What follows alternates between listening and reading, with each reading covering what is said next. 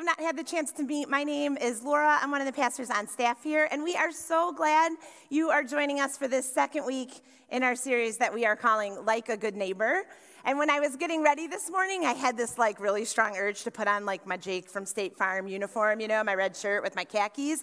But I didn't want to be extra because, I am not extra, right?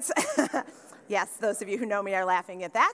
But as Pastor Mike said last week, this is not a series on insurance. We will not be trying to sell you insurance or talking about insurance. What we're going to be talking about for the next several weeks is what if Jesus really meant it when he said that the most important thing that we can do after loving God is to love our neighbors. I mean, even if we take Jesus at his word, it leaves us asking several questions, right? Who is my neighbor? What does it mean to love them? Where will I find time to love my neighbor? Last week, Pastor Mike helped us look at the questions, who is my neighbor, and what does it mean to love them? And as we work through this series, it's our hope and our prayer that we continue to wrestle with these questions. Anybody do their homework last week? That was our assignment. Wrestle through this question, who is my neighbor? But we're going to explore this question because we think that the Bible has some really important things to say about it and how important it is in our own lives. And today, as we look at these questions, and hopefully if I'm doing my job well, we can answer a question, where will I find time to love my neighbor? Now, according to USA Today, human beings in the United States do not have enough time in their daily lives for, are you ready? Here's the list. Exercising, eating, working, commuting, household chores, entertainment, spiritual development. Sadly, family time made the list. But the last one that made the list is my absolute favorite, and I apologize in advance if this is you and I offend you, but according to USA Today, Americans do not have time in their daily lives for, are you ready? Hygiene. We have reached an all-time low. We do not have time to shower or brush our teeth or even put on maybe a little deodorant. And I think this might be why it's hard to love our neighbor, because they're stinky, right? Seriously. But really, when USA Today put all of these things together, they discovered that the average American would actually need 42 hours in a day to complete all of the things that they need to do on their to-do list. So if you've ever sat there and you've said to yourself, I don't have time to do all that I want to do, let me encourage you by saying, you're right. Welcome to the human race, at least here in the United States, the land of, I don't have enough time to do what I need to do, like take a shower or brush my teeth. But there's a lot of feelings of frustration and overwhelmingness that come along with that as well. So today, we're going to look at one of three common barriers to loving our neighbor well, the time barrier. Our hope and prayer for today's message is that we take this idea of, I don't have time for that, and we turn it into the realization that life is short. And in understanding this brevity of life, it can help us employ wise strategies that can then help us break through the time barrier. But first, let us pray. Father God, we come to you today in a world full of what feels often like chaos and turmoil, with overseas wars in many parts of the world, especially in Ukraine. God, with things going on in our own country, such as what is going on in Buffalo and churches around America, God, we just lift up all that chaos and that turmoil to you. Help us to love our neighbors in the midst of all of this, God. Help us to see joy and celebration like today, that we celebrate these three young men and their families and their leaders who have taken the time in their lives to get to know you better, to understand you better, God, and to put their faith and their trust in you. Help us to find hope in that, and help us to walk in that and celebrate that, God. And God, just bless our message today that we may move closer to you in loving you and loving our neighbor as you have commanded us to do. It's in all these things we pray. Amen. So, how many of you here keep some kind of calendar? Whether it's a paper calendar on your desk, maybe it's, a planner, your iPhone, your Google Calendar, whatever, right? And if you're being really honest, you don't need to raise your hands on this one. How many of you look at said calendar and think to yourselves, wow, that's a really good day. Look at all those things I have to do today. Anybody? I can say with absolute certainty I am not alone in this. I love the fuller calendar. And we live in a world where a great deal of us think the fuller our calendars are, the better we are. Or the more I get done, the more productive I am, the more I accomplish, the more I achieve, the better I am. I can say this with certainty because I am absolutely guilty of this. This is going to sound really sick and twisted, but I love looking at my calendar and going, oh, I got a lacrosse game here, and I've got family party over here, and I've got this meeting or that deadline. And for the most part, that's really a good day to me. I love the hustle and bustle that life has to offer. I love looking at my calendar and seeing that it's filled with things to do. But when I look at my days and how I spend them, it makes me wonder, am I spending my days the way God wants me to be spending them? Am I being a wise steward of my time? And then it dawns on me, this idea, the fuller my calendar is, the better I am, it's a lie that I am telling myself. And there are some lies I realize that I am believing when it comes to how I spend my time. Now, according to the book, The Art of Neighboring by Jay Pathak and Dave Runyon, there are 3 lies that we believe when it comes to how we spend our time. And so today I want to share them with you. Lie number 1 that we believe about how we spend our time is things will settle down someday. Some of you believe that too, don't ya? I love the giggles. You see, okay. So in order to illustrate this, I'm going to throw my darling teenagers under the cute bus here for a moment. My husband and I decided that we wanted 2 children, and, God gave them to us pretty quickly. Really, they're 17 months apart, so we had these adorable, precious, cute little babies. They were so cute. I know y'all think yours are the cutest, but no way, mine were adorable until one day, something crazy happened. Now, if you have ever worked with toddlers in any way, shape, or form, or you have witnessed toddlers in motion, this is the crazy thing that happened. They both became mobile. I mean, lean, mean, running machines. So I would get them all ready to go out, play outside, and thing number 1, I'd put her little hat on, and her little scarf, and her little gloves, boots, snow pants, coat, the whole 9 yards, and she'd be all ready. And I'd turn to thing number 2, I'd start the whole process over, hat, gloves, boots, snow pants, the whole shoot. Look at my shameless plug in their cuteness, right? So I'd do the same thing for thing number 2, and I'd turn around, and thing number 1 would be across the house, throwing off every single piece of clothing that I just put on her, and I'd have to start the process all over again, only to turn back, and thing 2 would be completely undressed. And I remember people would witness this, and they would say to me, oh, don't worry, wait till they get this age. It's so much busier. Oh, don't wait till you get to be this age. It'll be so much busier. And I just kept thinking to myself, someday things will settle down, right? It can't be that busy the older they get. And at each stage, right? And at each stage, I realized what these people meant. Each stage offered a different level of busyness, different but more so than the stage before. And now I'm at the stage in their lives where all those people were absolutely right. And I keep saying to myself, oh, things will settle down.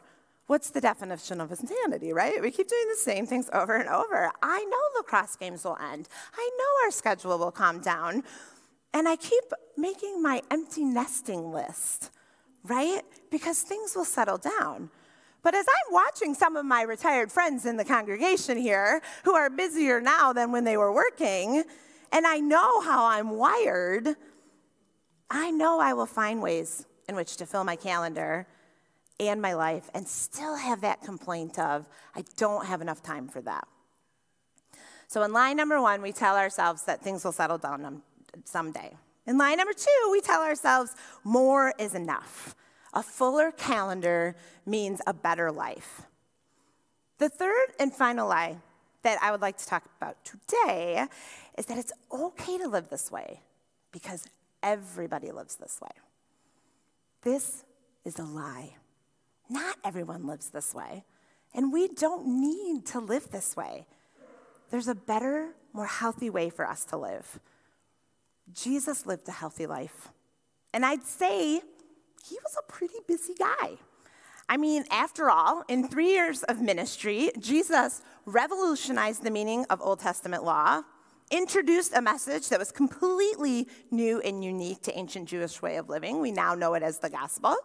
He took a 2,000-year-old mindset and completely flipped it on its head. He taught thousands of people about sin, salvation, and faith. He founded and became the head of a whole new faith culture. Oh, yeah. And he died for the sins of the world, past, present, and future. And to my knowledge, in the Bible, nowhere did Jesus say, I am so busy. I don't have time for that. No, again and again, we see that he went away and took time to pray with the Father. We see that he welcomed children to come to him. Again and again, we see him taking time to perform miracles, all recorded for us in the Gospels. And we read about his life. We never read that he was hurried or rushed or wishing for more hours in a day.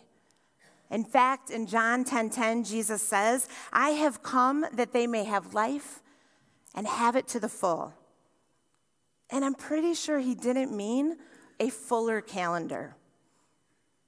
What Jesus meant by have it to the full is a life full of meaningful living, a life with intentionality, a life with purpose. So now that we've recognized some of the lies that we tell ourselves about being busy, what do we do with that? I think a great place to start is to look at the words of Moses in Psalm 90 when he goes to God and he asks God to help him spend his days well. Here he says, teach us to number our days aright so that we may have wisdom. So in the first part of this psalm, teach us to number our days, Moses is asking God, please help us make each day count. Make each day pleasing to you. Help us be intentional about how we spend these days. In the second part of this verse, he goes on to ask God to help us spend our days well. So not only is he saying, teach me how to spend them, he wants to spend them well. He's basically saying, do this so that we can gain a heart of wisdom.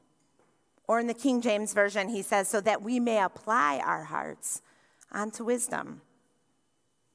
Now, we will never know when our days here on earth are done. That's God's job and only his job. And he keeps that hidden from us for a reason. But we can know this. God wants us to use our days well and to use our days wisely. He wants us to use these days to glorify him and to follow his word. In order to help illustrate this point, I found this awesome illustration. Suppose every day there was deposited in your bank account $86,400, right? However, there's a catch. What you don't use in one day, you lose.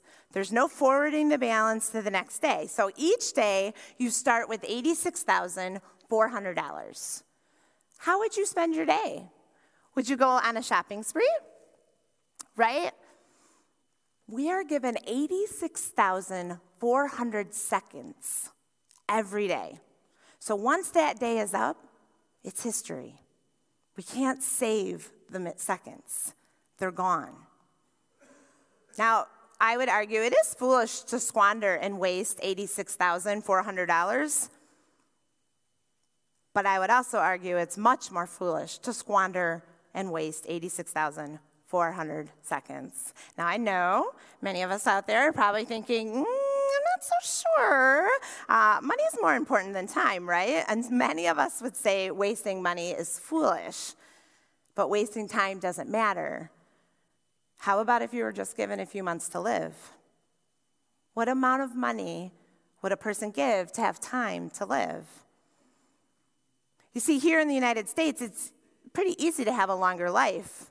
And the statistics say out of 100,000 people, 88,361 reach the age of 50. More than 70,000 make it to the age of 70, and almost 17,000 go on to live to 85 years old or more. So in light of God's wisdom, we must learn to live our lives in the reality that our days are numbered. When we live with our mortality in mind, we tend to look at life a little more clearly. Our priorities tend to stay in the right order. So the questions we must ask ourselves is, how are we living our days when it comes to loving our neighbors? What are we prioritizing as important in our lives? How do we flip that mindset from, I don't have time to do that, to, I have got to prioritize that? I would argue first we need to employ some strategies. Again, following the book, The Art of Neighboring, we have 3 strategies that will help us make time for that. The first one is we need to make the main thing the main thing. In Luke chapter 10, 38 through 42, Luke writes, as Jesus and his disciples were on their way, he came to a village where a woman named Martha opened her home to him. She had a sister called Mary who sat at the Lord's feet listening to what he said. But Martha was distracted by all the preparations that had to be made. She came to him and asked, Lord, don't you care that my sister has left me to do the work by myself? Tell her to help me. Martha, Martha, the Lord says, you are worried and upset about many things, but few things are needed. Only one. Mary has chosen what is better, and it will not be taken away from her. Now, to some of us, this might be a familiar text, but just as a little refresher, here we have Martha who opens her home to Jesus and uses her beautiful gifts of hospitality to serve Jesus. And all the while, there's Mary sitting at Jesus' feet, and according to Martha, sitting down on the job, doing nothing. And Martha is so not happy with this. So those of us who have siblings in the room, we can totally imagine how this is going, right? I'm doing all the work, and there's my sister sitting and doing nothing. It's like she goes and tattles to Jesus. But Jesus says to her, or she says to Jesus, Lord, don't you care that my sister's left me to do the work by myself? Tell her to help me. In my house, I can totally see this playing out, and I can totally see the tattling ensuing and the fights that happen after that. But here's the thing. Being a good neighbor does not mean we have to dust off the china or host a formal dinner party. It doesn't mean that we have to have every cobweb in our home dusted off and cleaned. Nor does it mean that we have to be best friends with the entire block. I promise none of us have time or energy for that. What it does mean is that we need to decide to sit at someone's feet and spend time listening and getting to know them. To sit at someone's feet is a decision that we make. It's a commitment. It takes time. So when we say, I don't have time for that, what we really mean is that we're not making the main thing the main thing. And the main thing above all else, according to Jesus, is that we love our neighbors like ourselves. In Matthew, he says, love the Lord your God with all your heart and with all your soul and with all your mind. This is the first and greatest commandment. And the second is like it. Love your neighbor as yourself. All the law and the prophets hang on these 2 commandments. The second strategy we need to employ when working with the time barrier is to eliminate time wasters. In Ephesians 5, Paul warns us, be very careful then how you live, not as unwise but wise, making the most of every opportunity, because the days are evil. Therefore, do not be foolish, but understand what the Lord's will is. If we're going to love our neighbors well and address this whole issue of time, we first and foremost need to be honest with ourselves. How are we spending our days? It might be your many meetings. It might be your full calendar of sporting events or band concerts or dentist appointments or doctor's appointments. Maybe it's taking the car into the shop. Those things certainly have ways of filling up our calendars.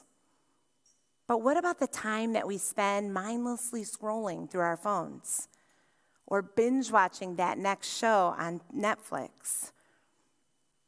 Those don't make the calendar, but they certainly have ways of filling up our days. So in strategy number 2, in order to love our neighbors as Jesus commands us to do, we need to eliminate time wasters. Maybe it's playing one less round of Candy Crush on our phone, or not binge watching an entire season of General Hospital in one sitting. Those things are fun and pleasurable, and God wants us to have fun and find pleasure. But I would argue that He wants us to find pleasure in loving our neighbors as ourselves. By eliminating time wasters, we are creating space to be more intentional about loving the people God has called us to love. And the third and final way to break through the time barrier is we need to be interruptible. Now, what does this mean for us? It means we're willing to be inconvenienced. It means we're willing to be flexible and allow space in our lives for interruption.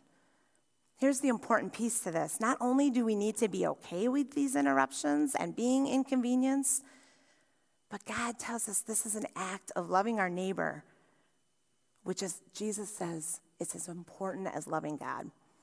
So in looking at Scripture, we could be here all day looking at ways that Jesus allowed himself to be interrupted. But for the sake of time, we will narrow it down to Mark chapter 5. Throughout Mark chapter 5, there are several awesome records of how Jesus was interrupted. In verses 1 through 11, he is interrupted on his way to do something, and someone comes to him and says, "There's a demon-possessed man. Can you heal him?" Jesus stops where he is going and takes the time to heal the demon-possessed man. In verses 21 through 43, Jesus heals a dying girl and a sick woman. While the records of Jesus' life demonstrate the divine healing power of Jesus, there are also examples of how Jesus was not hurried. He was not stressed. He wasn't telling the crowds, "No, I'm so sorry, I cannot heal you today. Can you come back next Thursday at 10 a.m.? I can pencil you in then." No, he was taking the time to love his neighbor. In these examples, he's with crowds teaching, yet he stops what he's doing and he takes the time to be interrupted.